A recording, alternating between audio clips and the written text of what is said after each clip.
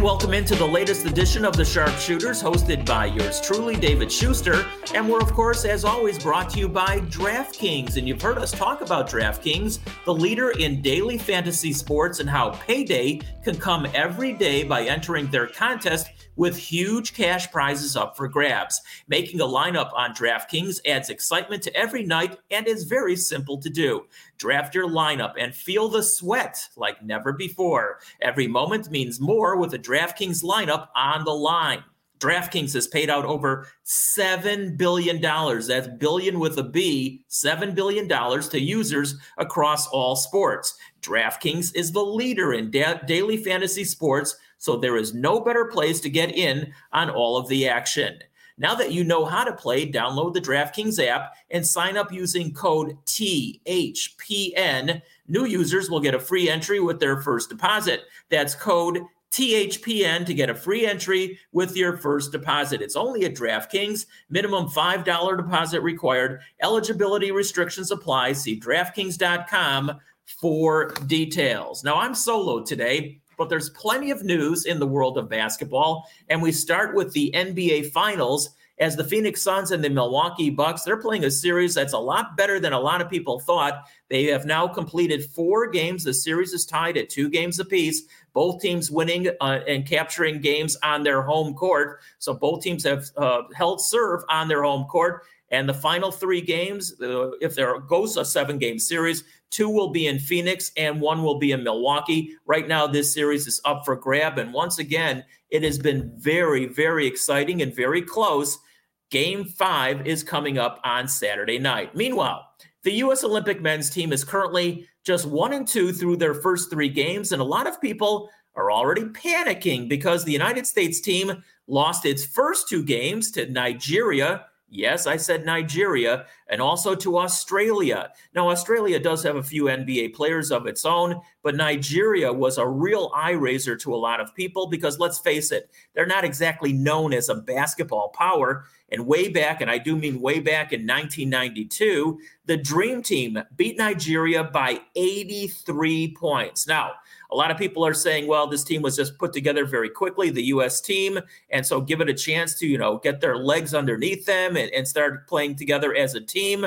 But we'll see as time goes on. And yes, these are only exhibition games with the Olympics still to come, but this is not the strongest United States team ever put together. And it's definitely a size factor in the middle that might cause them some ultimate problems. There really is no true center on this roster. And even though Kevin Durant, who of course is going to score a lot of points, he's a 7-footer, but he's not known as a rim protector. And Kevin Love at 6'9" is not really either. So the United States has plenty of firepower in Jason Tatum and Bradley Beal, Damian Lillard, and Zach LaVine of the Bulls, but size or lack thereof could come back to haunt them before the Olympics is over. Now, there will be some additions eventually still joining this team: Devin Booker, Chris Middleton, and Drew Holiday, but those 3 will be coming straight from the NBA Finals, and they'll be dead tired, especially if they go play 7 games, and then they got to travel all the way over to Tokyo to play some games in the Olympics. So we'll see how that pans out.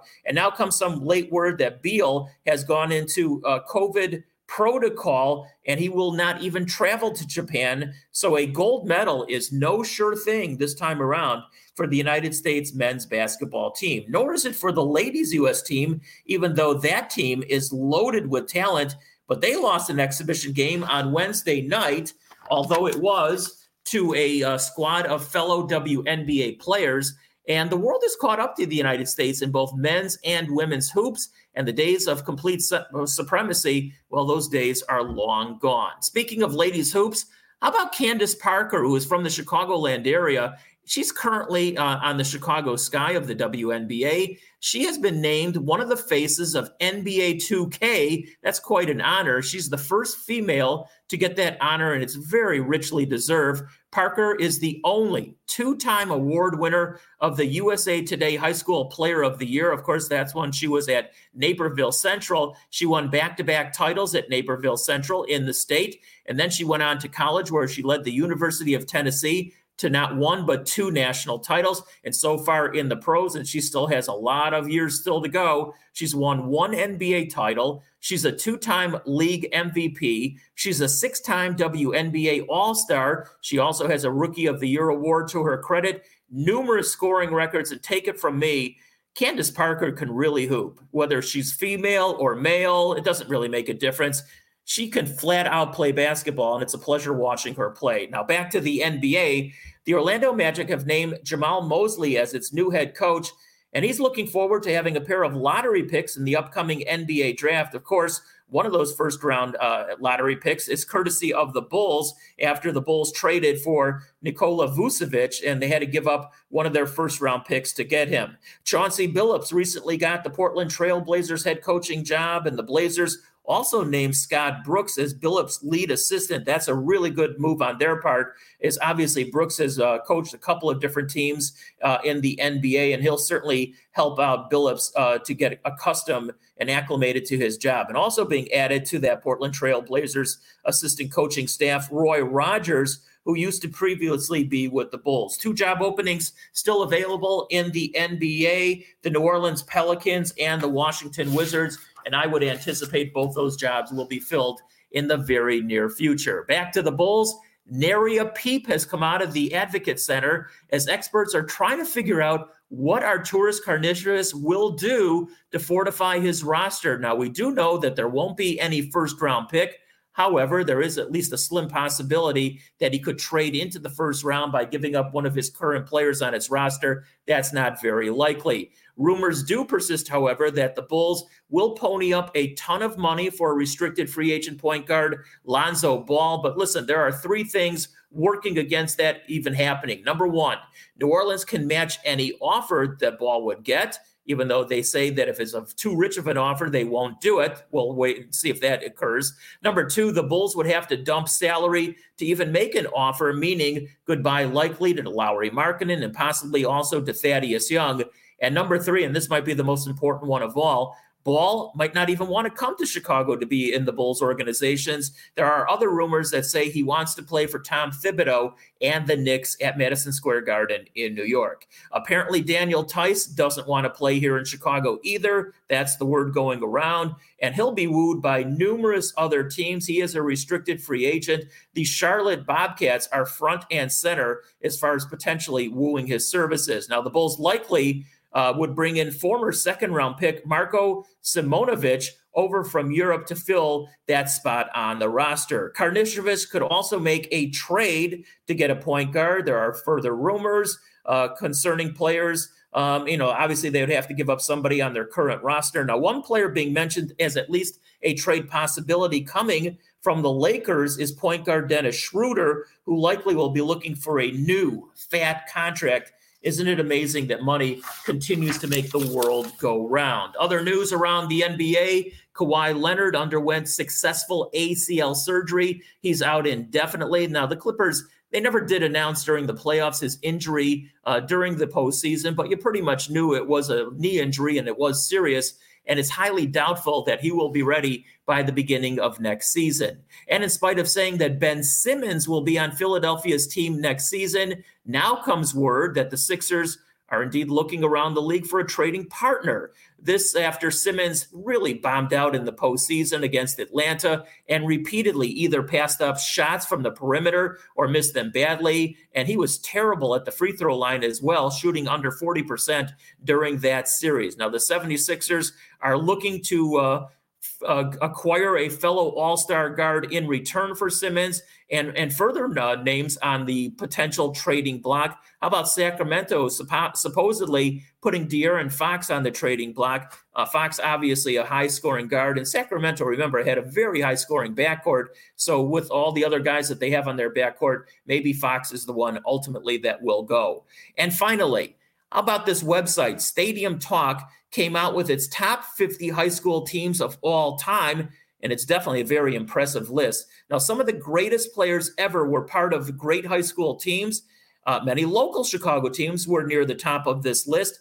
Let's start with Derrick Rose and his Simeon team, which won back-to-back high school titles in the 90s. Now, Rose was the state's Mr. Basketball and he also was a McDonald's All-American. But and they did win a couple of titles. Now, he was actually one of the lowest teams from the Chicagoland area that made this list. Going further up the list, Proviso East with the three amigos, those three amigos being Sherrell Ford, Michael Finley, and Donnie Boyce. They won titles in 90 and 91. And by the way, all three of those players were drafted by the NBA. That was a very, very impressive team, both then and now. Still going further up the list, Thornridge, led by Quinn Buckner, they had a perfect 33-0 season in 1971 and 72.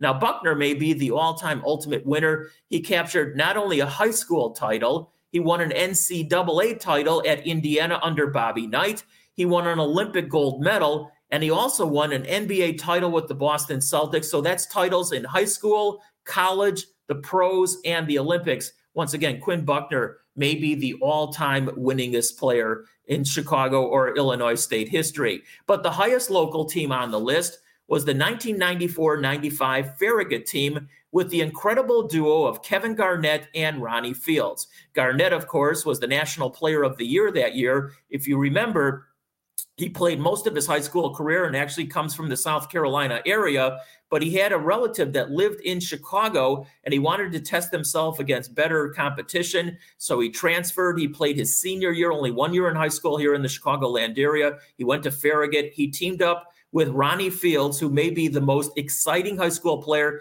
ever from the state of Illinois. Fields was just unbelievable. He had incredible leaping ability. He could dunk from all over the place. Unfortunately, we'll never know how good of a player he would have come because his career pretty much came to an end at the end of high school as he broke his neck in an auto accident right at the end of his senior year. Now, again, I mentioned earlier on, there were some great, great players, but they still were not at the very top of the list. Will Chamberlain from the state of Kansas and Lou Alcindor from Power Memorial in the Bronx in New York, they had undefeated teams in high school, but they were not anywhere near the top of this list. So again, it's very arbitrary. The number one team on this list was the 1988-89 St. Anthony teams from New Jersey, led by Bobby Hurley. Now, this is a great high school team. There's no question about it. They did win 50 straight games over a 2-year period. But for my money, I would take any of the local teams that I've already made mention of from the Chicagoland area. I would take the Will Chamberlain team. I would take the Lou Alcindor team, maybe the Lou Alcindor team just because he's Lou Alcindor and he dominated like unlike anybody else ever at the high school level. I would take them maybe as the top teams of all time. Anyway, that will do it for now. I appreciate you listening, and we'll be back here on Sharpshooters sometime in the very near future. Thanks for listening.